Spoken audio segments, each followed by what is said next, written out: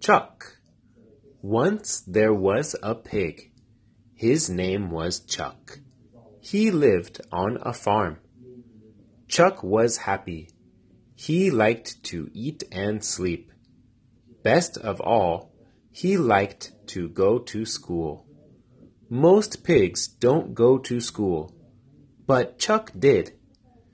Chuck couldn't read books or make pictures, but he could play with the children. That's why he liked school.